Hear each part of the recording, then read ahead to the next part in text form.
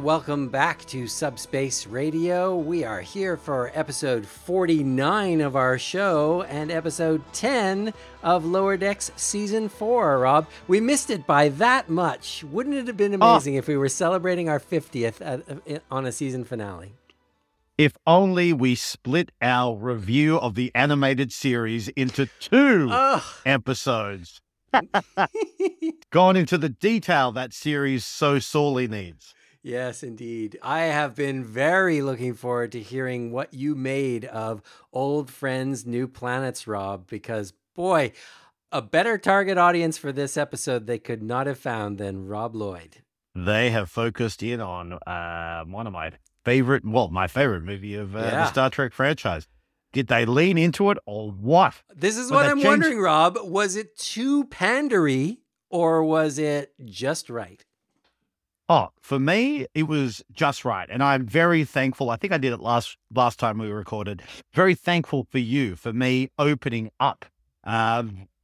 Sure, Next Generation is probably one of the most influential parts of this franchise. I get that. It's been on. But I've been adjacent to it, and you have helped me open up to all the varieties and the great stories within there. So this would not have hit as hard for me if it wasn't for this podcast and working with you. I probably wouldn't be watching Lower Decks if it wasn't for you. So I really got into it. That opening scene was just magic, and I adored the lean in. As soon as they started doing the James Horner tribute music, I'm there going, yep.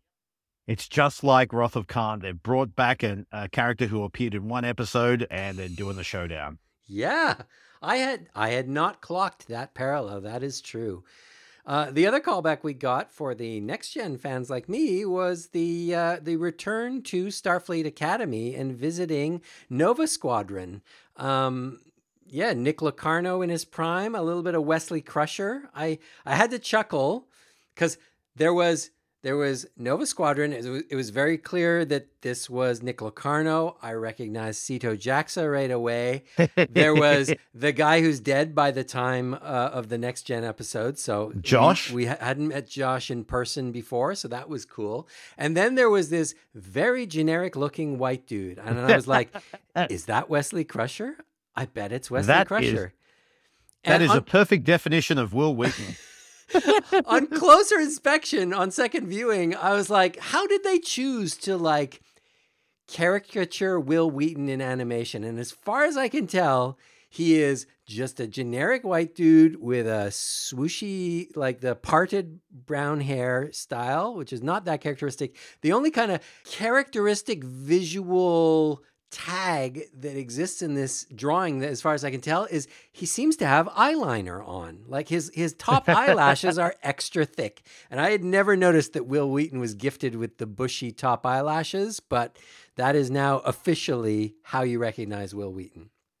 And it must have been a really tough time studying at Starfleet for Wesley Crusher at that time, because for that particular moment in time, he sounded like he had aged 30 years. Oh, he did not sound like a young upstart teenager. He sounded like a 40-year-old, mid-40s man. Wow. Yeah, I cannot hear the age in most people's voices, so it worked for me. But good. Yeah, but it was great. Seeing Sito Jaxa was great. Hearing Sito Jaxa was great. The actor, Shannon Phil, came back, who played Sito Jaxa, basically retired from acting after 1995. So she appeared in Star Trek for the last time in Lower Decks in 1994. She retired from acting a year later, and they brought her back for this appearance. That is incredible. There's a lot of talk at the moment about, within our spectrum and also within pop culture in general, about our links to nostalgia with what we produce nowadays, and whether it's just member berries or whether it's actually consistent. But hearing stories like this, where they hunt down the original actor, they may have moved on from the profession, but they've done their schmoozing, they've done the things that some good nerds can do very well, we can't do this without you. And so they can be celebrated yet again for their work decades ago. It's wonderful. It's a wonderful story. Yeah, it's great. And you just got to think, not only are these production companies willing to dip into their pockets and maybe pay what it takes, but the actors are clearly proud enough of the work that they're willing to come back and keep their character alive in this continuity. Yeah, and just a way of, because years ago it would be unheard of, people going, I'm not coming back for this weird thing, but there's been such a celebration and embracing of legacy and heritage, what these shows are. These forms of television and film franchises are our new myths and legends. I don't know if it's the insecurity of a pop culture fan talking, but you always wonder, do the actors on this show love this thing that I love as much as I do? Probably not, but do they love it at all? And having Sito Jaxa herself come back out of retirement to reprise the role, that is a sign to me, like, it's validating. It tells me that the actors, the creatives, the craftspeople that made this thing value it just like I do. Yeah, it's really weird. Like, there was always a case of the actors involved in the show. It's the cliche of the actors just did it for a job and they don't know their own lore. I mean, it was parodied beautifully, but tributed beautifully in Galaxy Quest, one of the greatest Star Trek movies ever made, obviously. But there is this case in reality, like your Jonathan Frakes and stuff like that. They know the lore. They know the history of it. They go to cons, so they need to be up to it. Patrick Stewart famously never had any contact with it for ages, but then after they wore him down, and so now he's become not just au fait with talking about his theater and stage career, he can have in-depth conversations with fans about Star Trek lore and where Picard was and in his character journey in, say, halfway through season 2. Speaking of Patrick Stewart, I actually got the chance to read his autobiography since we last recorded, and there is a very nice section talking about David Warner and his time playing that Cardassian torturer in Star Trek The Next Generation, and he talks about the fact that he was worried that someone as big a name as David Warner would come in and it would be just a job for him, but he came in, he knew his lines cold, and he loved the part. He loved that it would be one-on-one, him and Captain Picard, and he appreciated the weight and the significance of that. And so even though he was a day player, he valued Star Trek just as much as you might hope. I love the little part as well in the biography about when they were filming Nemesis, and he talked about the fact that this young actor was brought in. He shaved his head and put on a prosthetic to look more like me. And he kept very much to himself. Never left his trailer. Never. He wasn't rude. He was just very much in his zone and stuff like that. And didn't really socialize that much, but it never came across as rude, just isolated himself from it. And when he left, Patrick Stewart said the famous line, "Well, we'll never see that actor ever again." And that was Tom Hardy. Yeah, that's right. Yeah, good book. I take it you enjoyed it? Yes, yeah. I mean, I love the old school theater types back in the old days of the Royal Shakespeare Company and all that type of stuff. Just sharing hearing about his childhood and just the fact that basically a government entity came along and plucked this kid out of nowhere, out of country England, and said, "You seem to have the spark for acting. Come to a Shakespeare summer camp. Come to an acting intensive week where we'll have to fudge the numbers because you're not quite old enough officially. But don't worry, we'll forge the forms for you so that you can take part in this thing that will become your entire career, that will make you world famous." Just the sliding doors of that, of what might have not been if the right government department had not gotten the arts budget they needed that year to make Patrick Stewart happen. And even the obstacles of him branching into America, like he had an American agent, even though he'd never done any work in America and he'd never heard from them.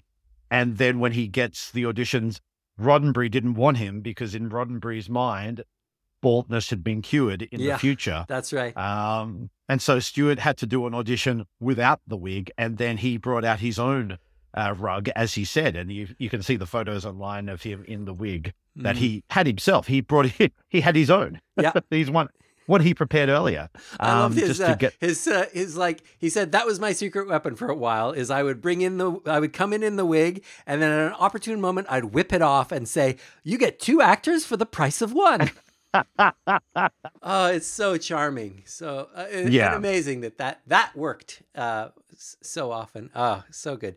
Yes, recommended reading for any Star Trek fan. The audiobook is especially good. Patrick Stewart reads the whole thing himself, and it is wonderful to spend all that time with that man.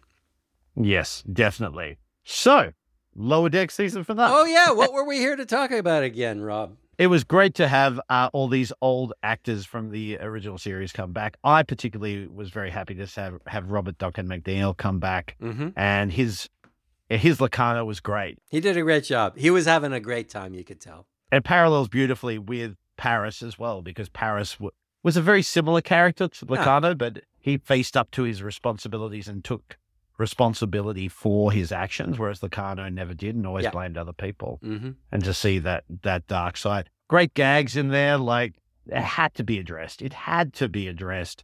But, Boimler and Rutherford, they're going, it looks like Tom Paris. He's got the exact same face. And the return of the best gag I've ever seen in a show of sci-fi bent. They brought back the Mark Twain protocol. I was delighted, and also I felt like I shouldn't have been surprised. The number of things from the season so far they pulled back. So going back to Orion, negotiating with Tendi 2, and all of that Barter stuff. By combat. Barter by combat. Dr. Miglimo fluffing his down was the best thing ever.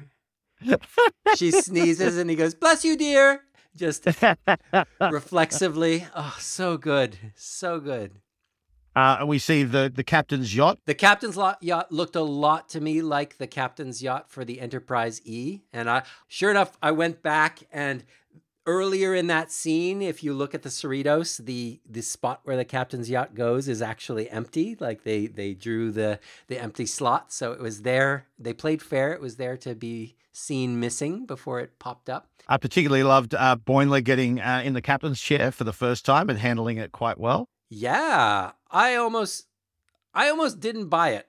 That's how well he handled it. It was conspicuous how well he handled it. And I don't know if we're getting ahead of ourselves here, but I feel like that is the promise of season 5 here, is that this is the moment where all of our Lower Decks crew earned their second pip, and that season 5 is going to be stories of people who used to be Lower Deckers and are now comfortable in their skin. They are capable.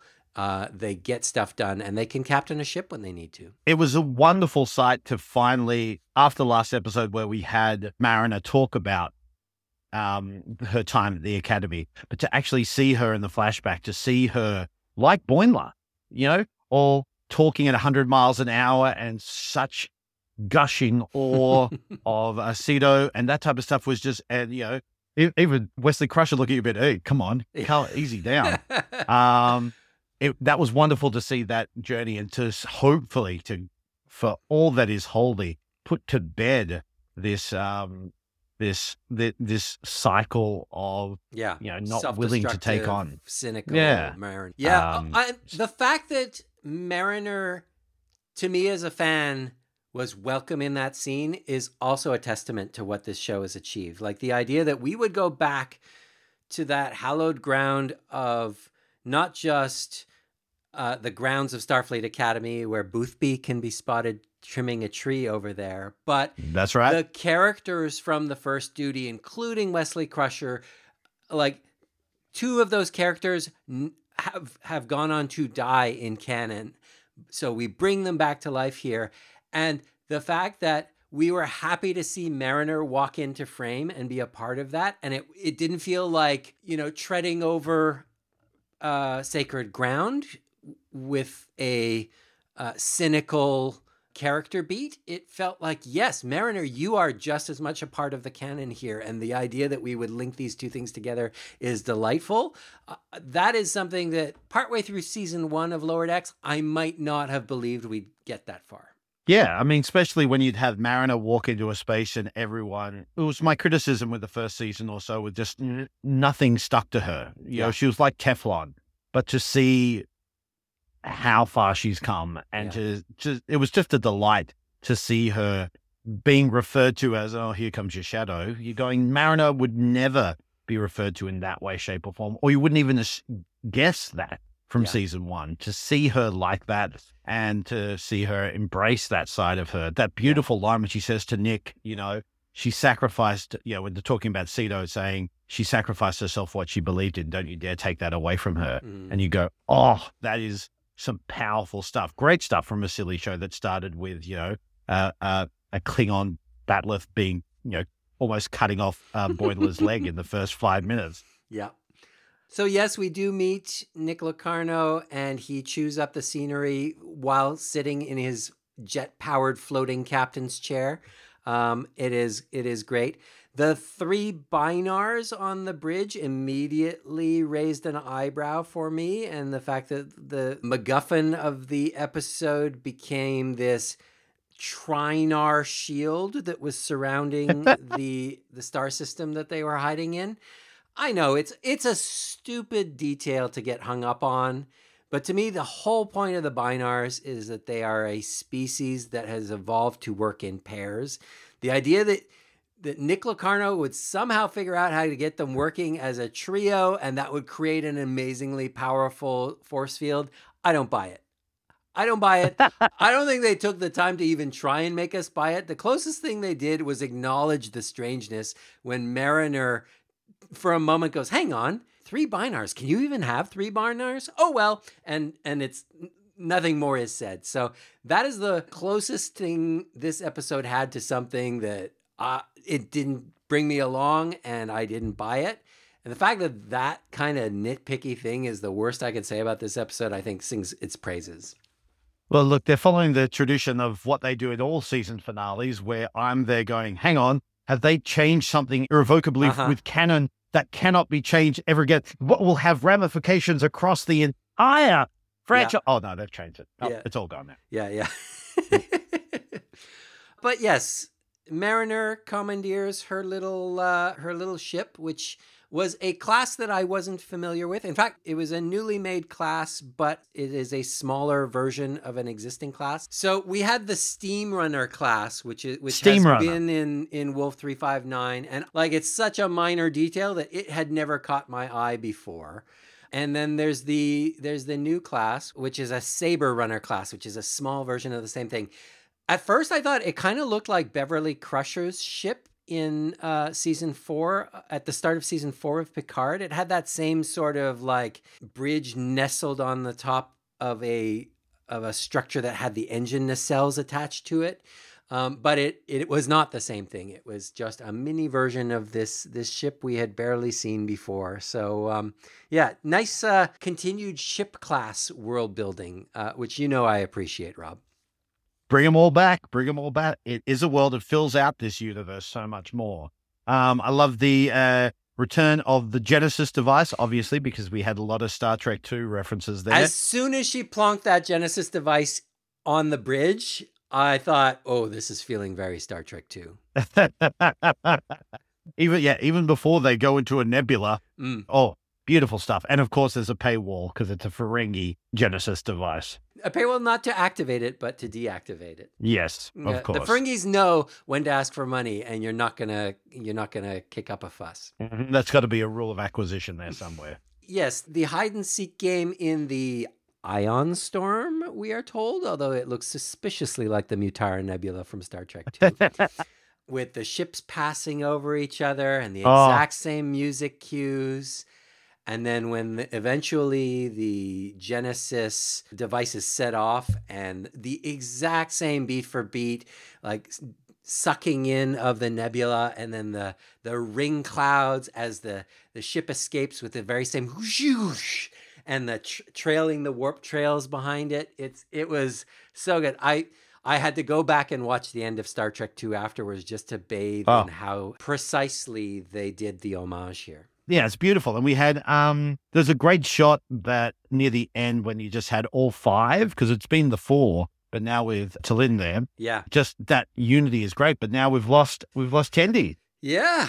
The show succeeded in what it promised. We were going to lose Tendi. It gave us just enough action to make us forget we were going to lose Tendi.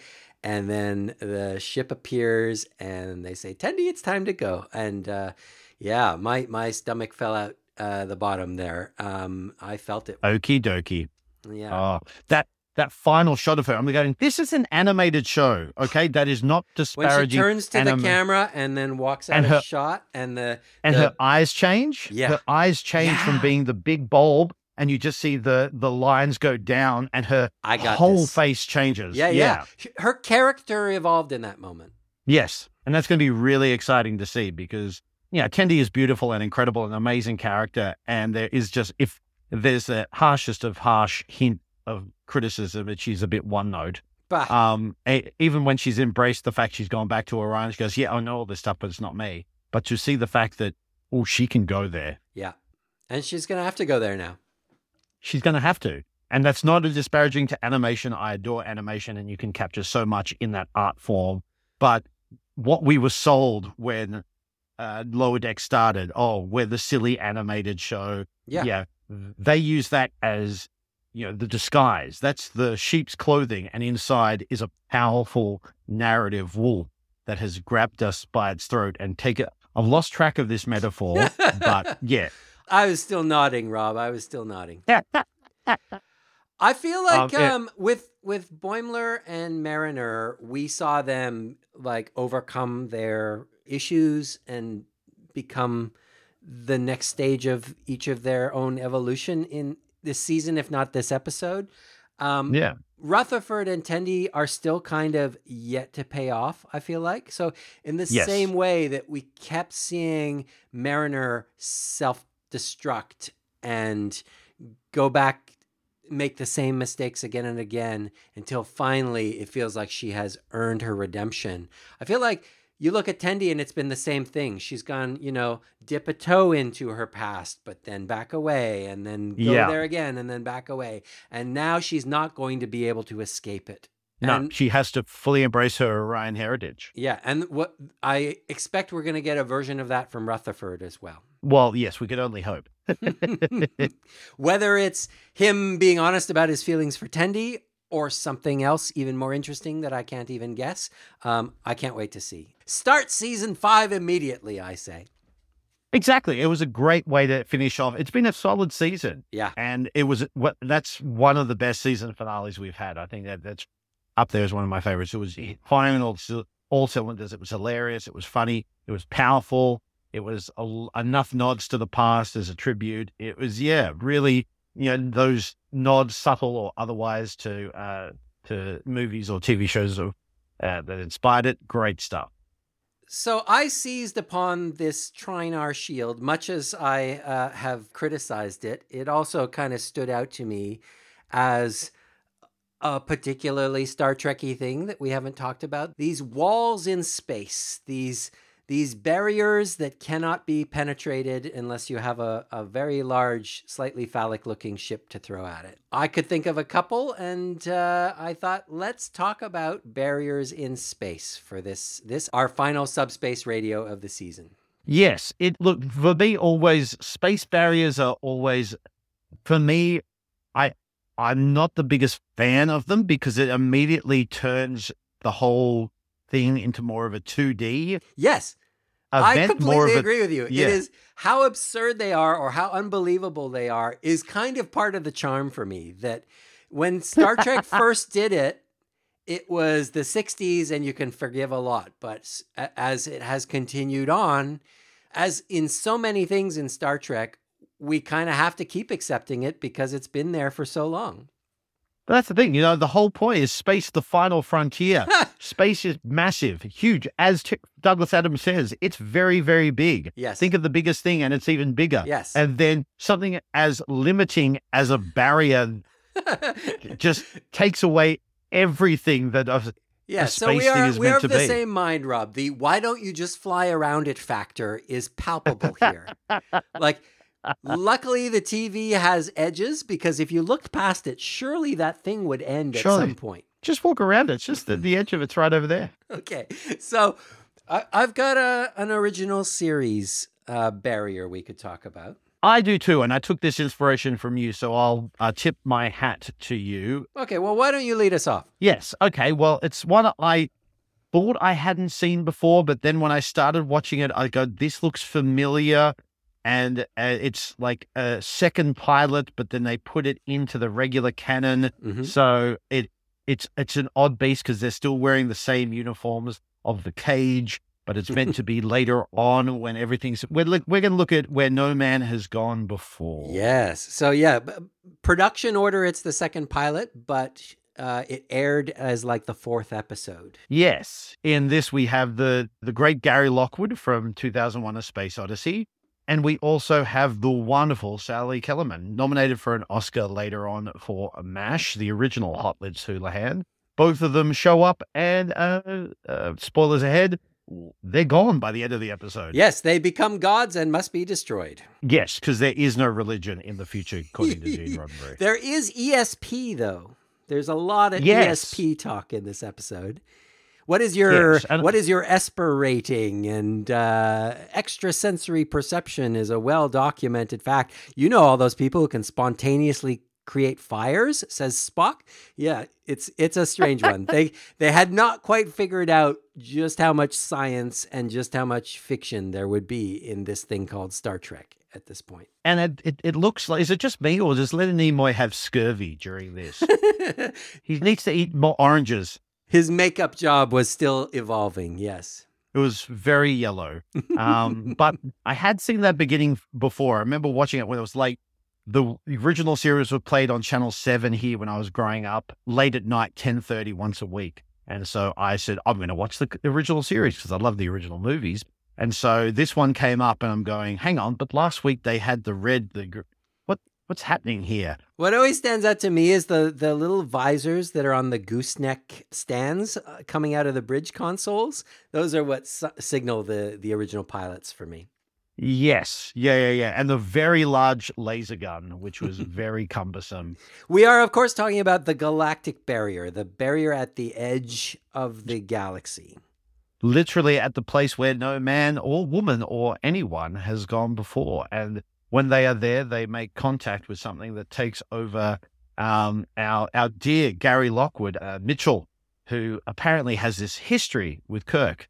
And, well, we don't get much more of that. There's no future in that.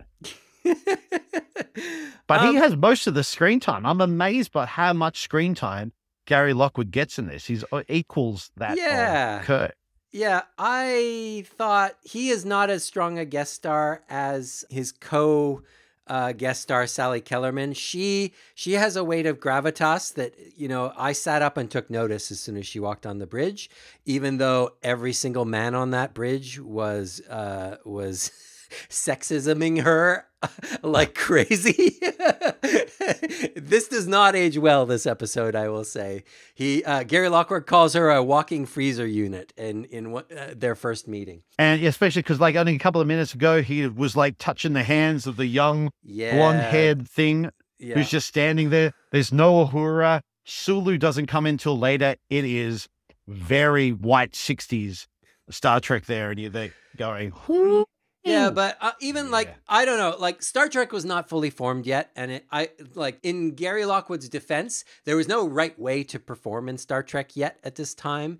But he still stands out that when he's given orders and he does things, he does them in a casual kind of, all right, sort of way that doesn't have the same formality as many of the other actors are playing in this episode. And it bothers me. I don't know if that was deliberate so that we would be okay with him becoming the antagonist later in the episode, that it's kind of okay that he's a dick early on because he eventually gets his comeuppance. But he did not fit on that bridge from the beginning for me. Yeah, as it's always been said, it was sold as wagon train in space. So he and most of the actors at this time, the biggest thing on television and film really was Westerns. So a lot of actors had done their time on a Western. So it seemed like Gary Lockwood had come straight off the set of one Western and didn't really adjust to what this new style. He leaned more into the wagon train as opposed to the space part. Yep. So yes, this barrier, which in the my original viewing of Where No Man Has Gone Before was little more than kind of a pink purple strip across the screen, in the remastered version that you can watch on Paramount Plus now is a much more dramatically rendered pink purple strip, but it still has that thing where it is a horizontal line with black above it and black below it, and it begs the question, why don't you just fly around it? Just go over it. Just go on top. You do realize this thinking, Rob. This two-dimensional indicates two-dimensional thinking. Yeah. Ship's going from left of screen to right of screen. Oh well, there's nothing more we can do. I guess we're staying right here. You realize you're not on a horse. You're not actually on a wagon train. What the hell? Yeah, it was the barrier that we were talking about was used more as a plot device. It wasn't sort of like to springboard off to the human drama. That's right. Comments. It wasn't the major problem that needed to be solved. Or it's interesting to me though that this episode really is the official discovery of the barrier, the galactic barrier in Star Trek, because they arrive here.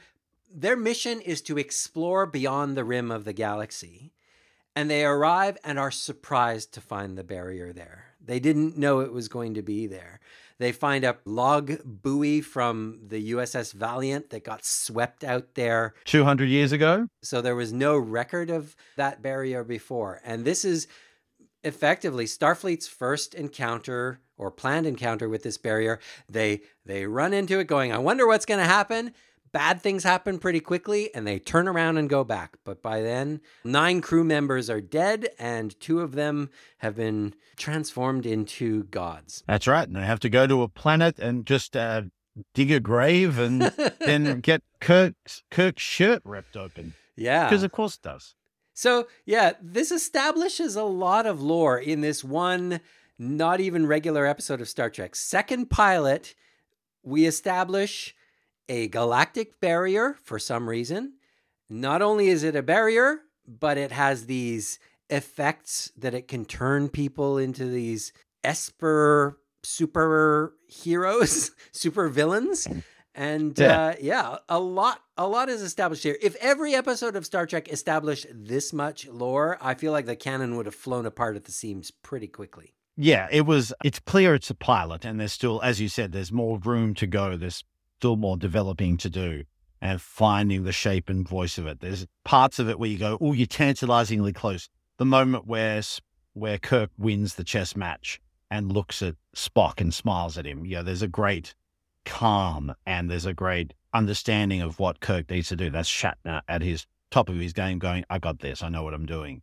But there are other moments that are clumsy and doesn't seem like they've gone all out, and they didn't realize, much like animated season finales, what the ramifications they've made to the lore and the entire franchise, whether it happens or not.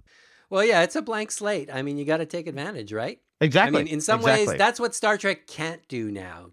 I'm sure every writer's frustration is you can't take any big swing without tripping over 4 aspects of canon that you are running afoul of. So, you could tell they were taking big swings while they could here. But yeah, as I was saying, the barrier or the force was there almost, for a little bit, and then they moved on. It was a catalyst. Many attempts have been made in fandom and fiction to explain the 2-dimensionality of this barrier. There are fan theories that it's actually just thicker at the edge, and that's why it's visible, but it actually does go over the top. At the risk of jumping ahead to a future pick, Star Trek V establishes a similar Great Barrier at the center of the galaxy, and fans have kind of like drawn a line between the two and gone, okay, the galactic barrier is at the edge, over the top and bottom, and then it comes into the middle and connects to the Great Barrier at the center of the galaxy, so that effectively the galaxy is a big flat donut encased in barrier. Plot barrier, if you will. That delicious plot barrier. It's so sweet and limits the limitlessness of the universe. To their credit, they have been relatively consistent with this barrier. It did come back twice more in the original series.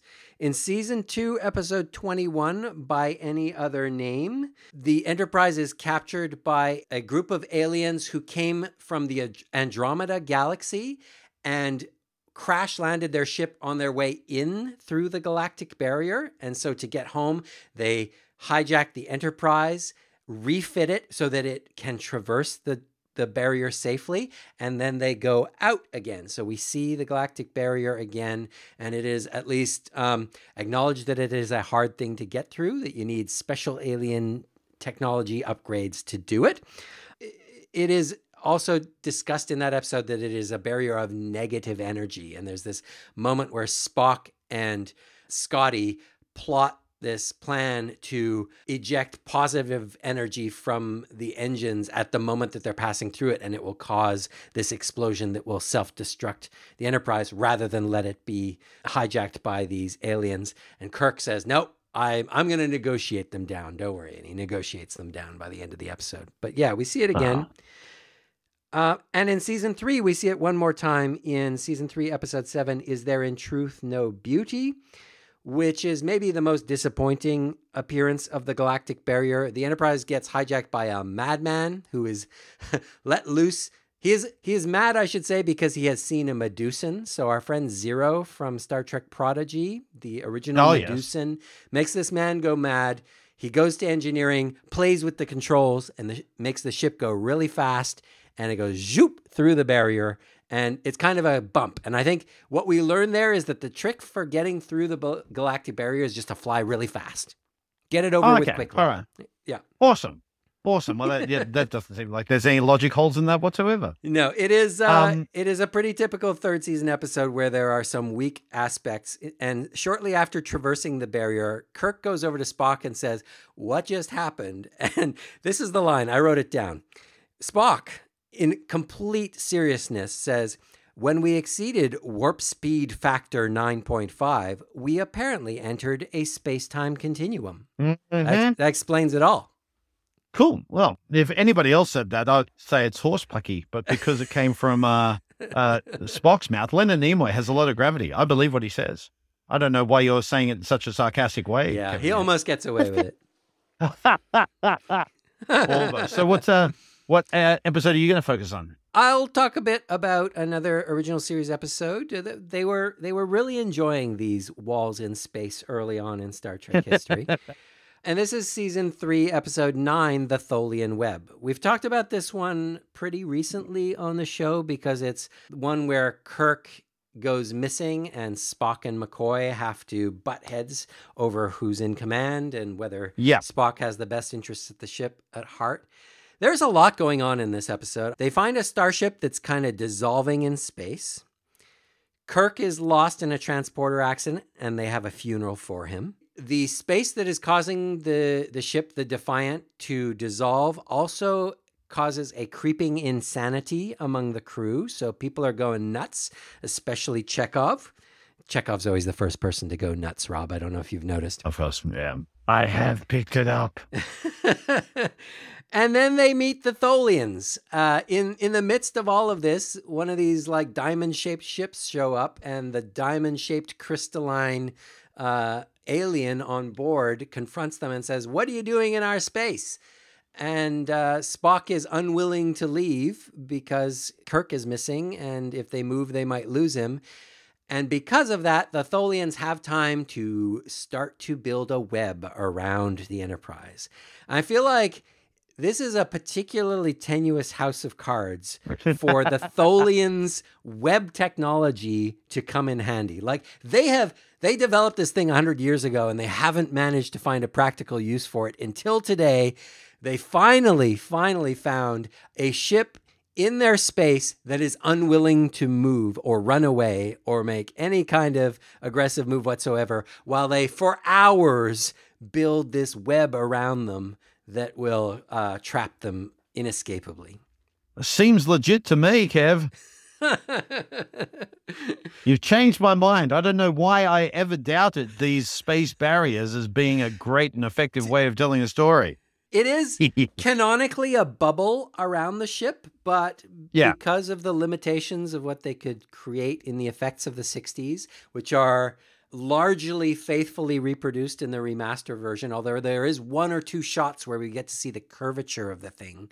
Largely, it is this grid of straight lines that are painted on the screen, the view screen of the Enterprise. And so it has that same feeling of this infinite wall in space that is completely unavoidable.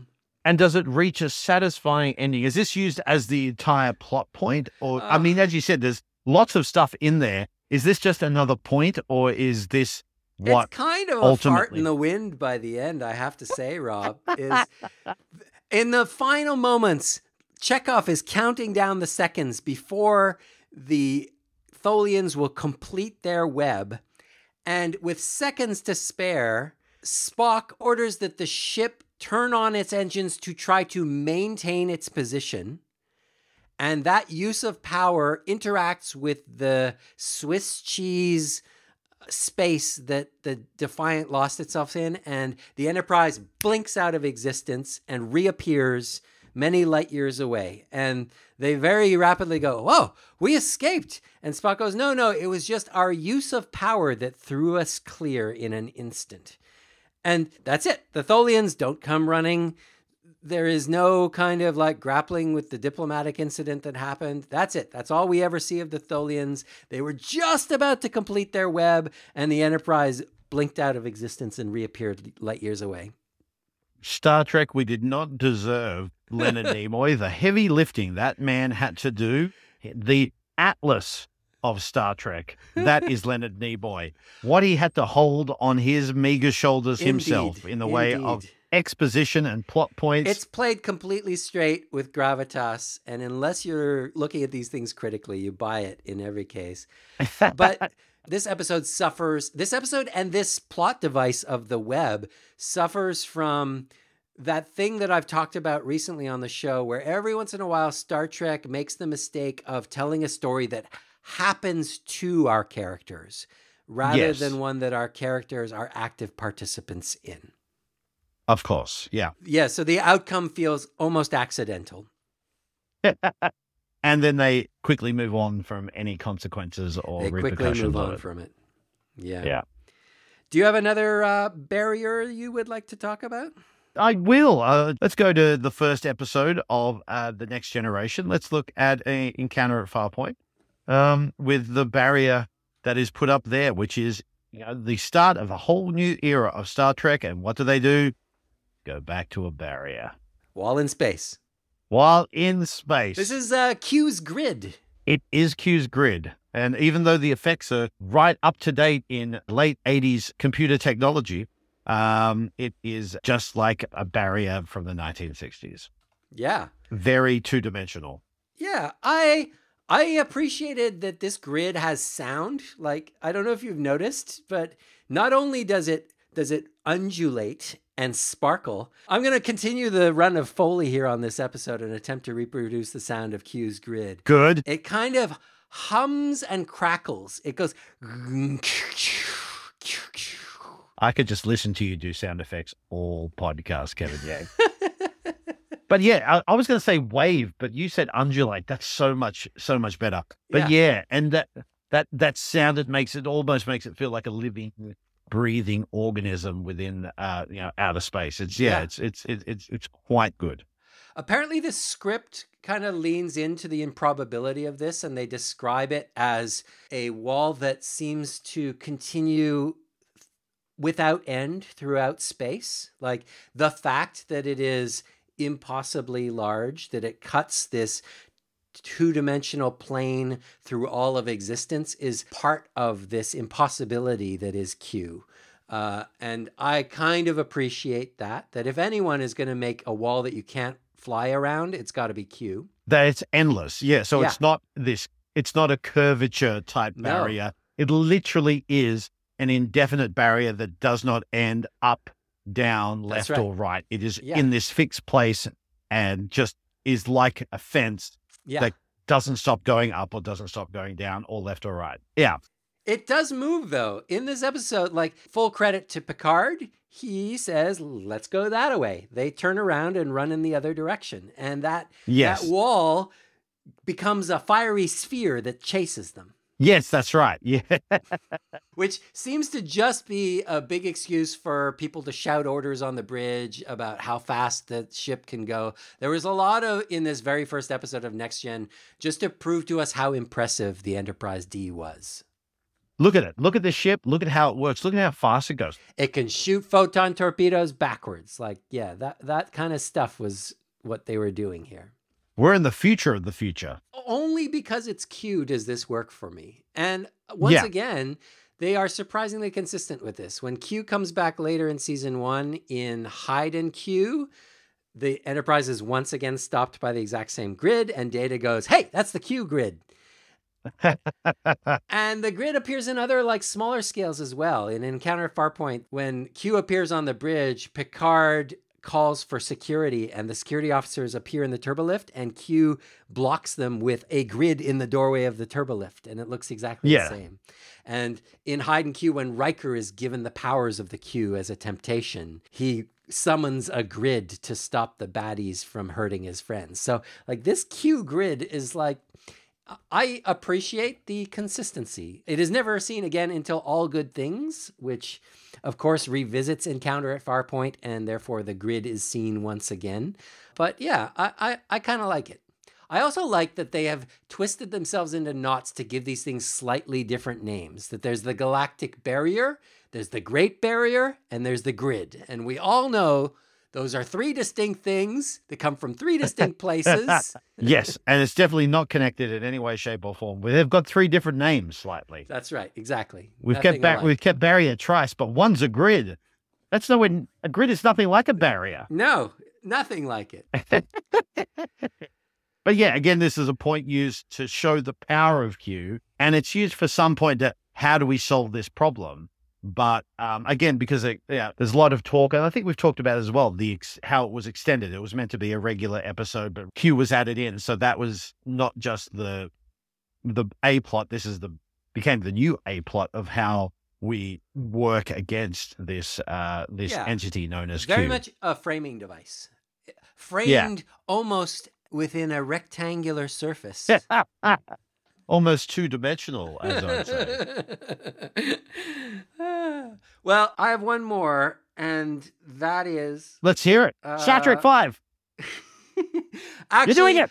I'm going back to the Galactic Barrier as Star Trek Discovery did in season 4. And I talked about all the appearances of the Galactic Barrier in the original series. And one of the few things that I loved in Discovery season 4 is that they brought back the Galactic Barrier, and they did it in style. They said, cool, let us not only acknowledge that bizarre thing from the original pilot of the original series, but let us imagine if we leaned into it with the full force of our visual effects budget and built an entire episode around it, so much so that it is entitled The Galactic Barrier. This is Discovery Season 4, Episode 10. What would we get? Oh. And it is glorious. The barrier looks scarier than it has ever looked.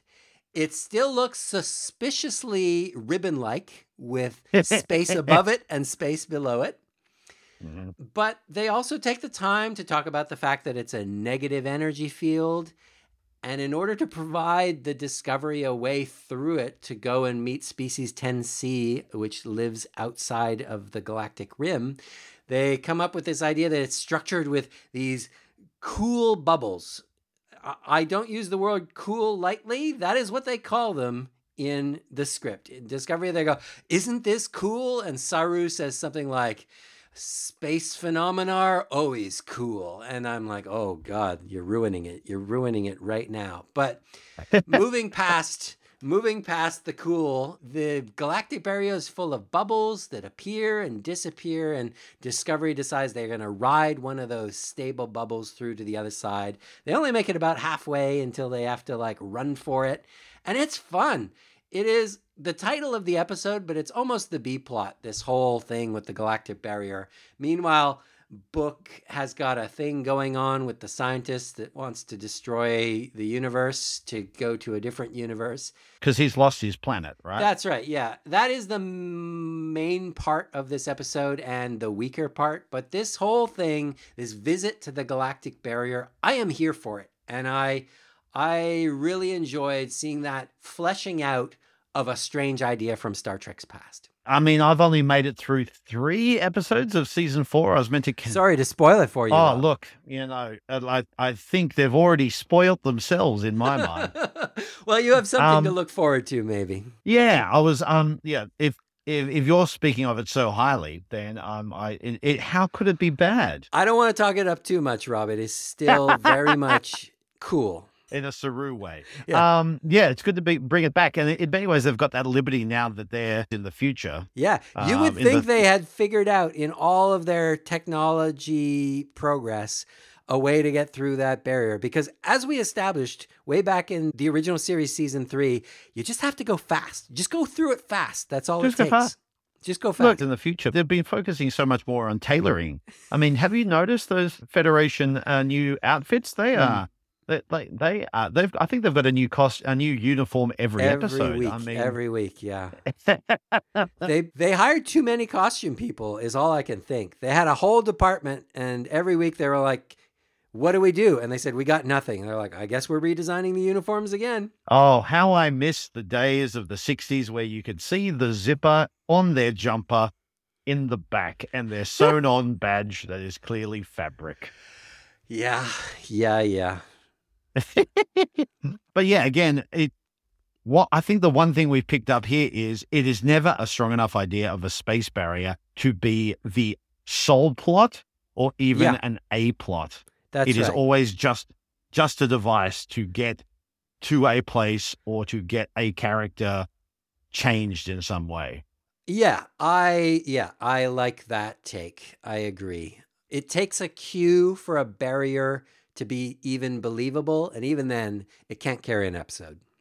No, if anything, Encounter at Farpoint actually deals with how can we solve this problem, and then it goes on to, okay, putting Picard on trial to justify humanity. Well, I'm going to miss this, and it seems like we will be coming back for Discovery Season 5, Rob, so brace yourself. And Prodigy Season 2 as well. Yeah, absolutely. I think we're going to get Discovery first, but Prodigy right after. Yep, my Christmas treat will be catching up and finishing off Season 4 of Discovery, so I know what the hell's going on. All right. You take care. I'll talk to you soon. I will. Until then, see you around the galaxy.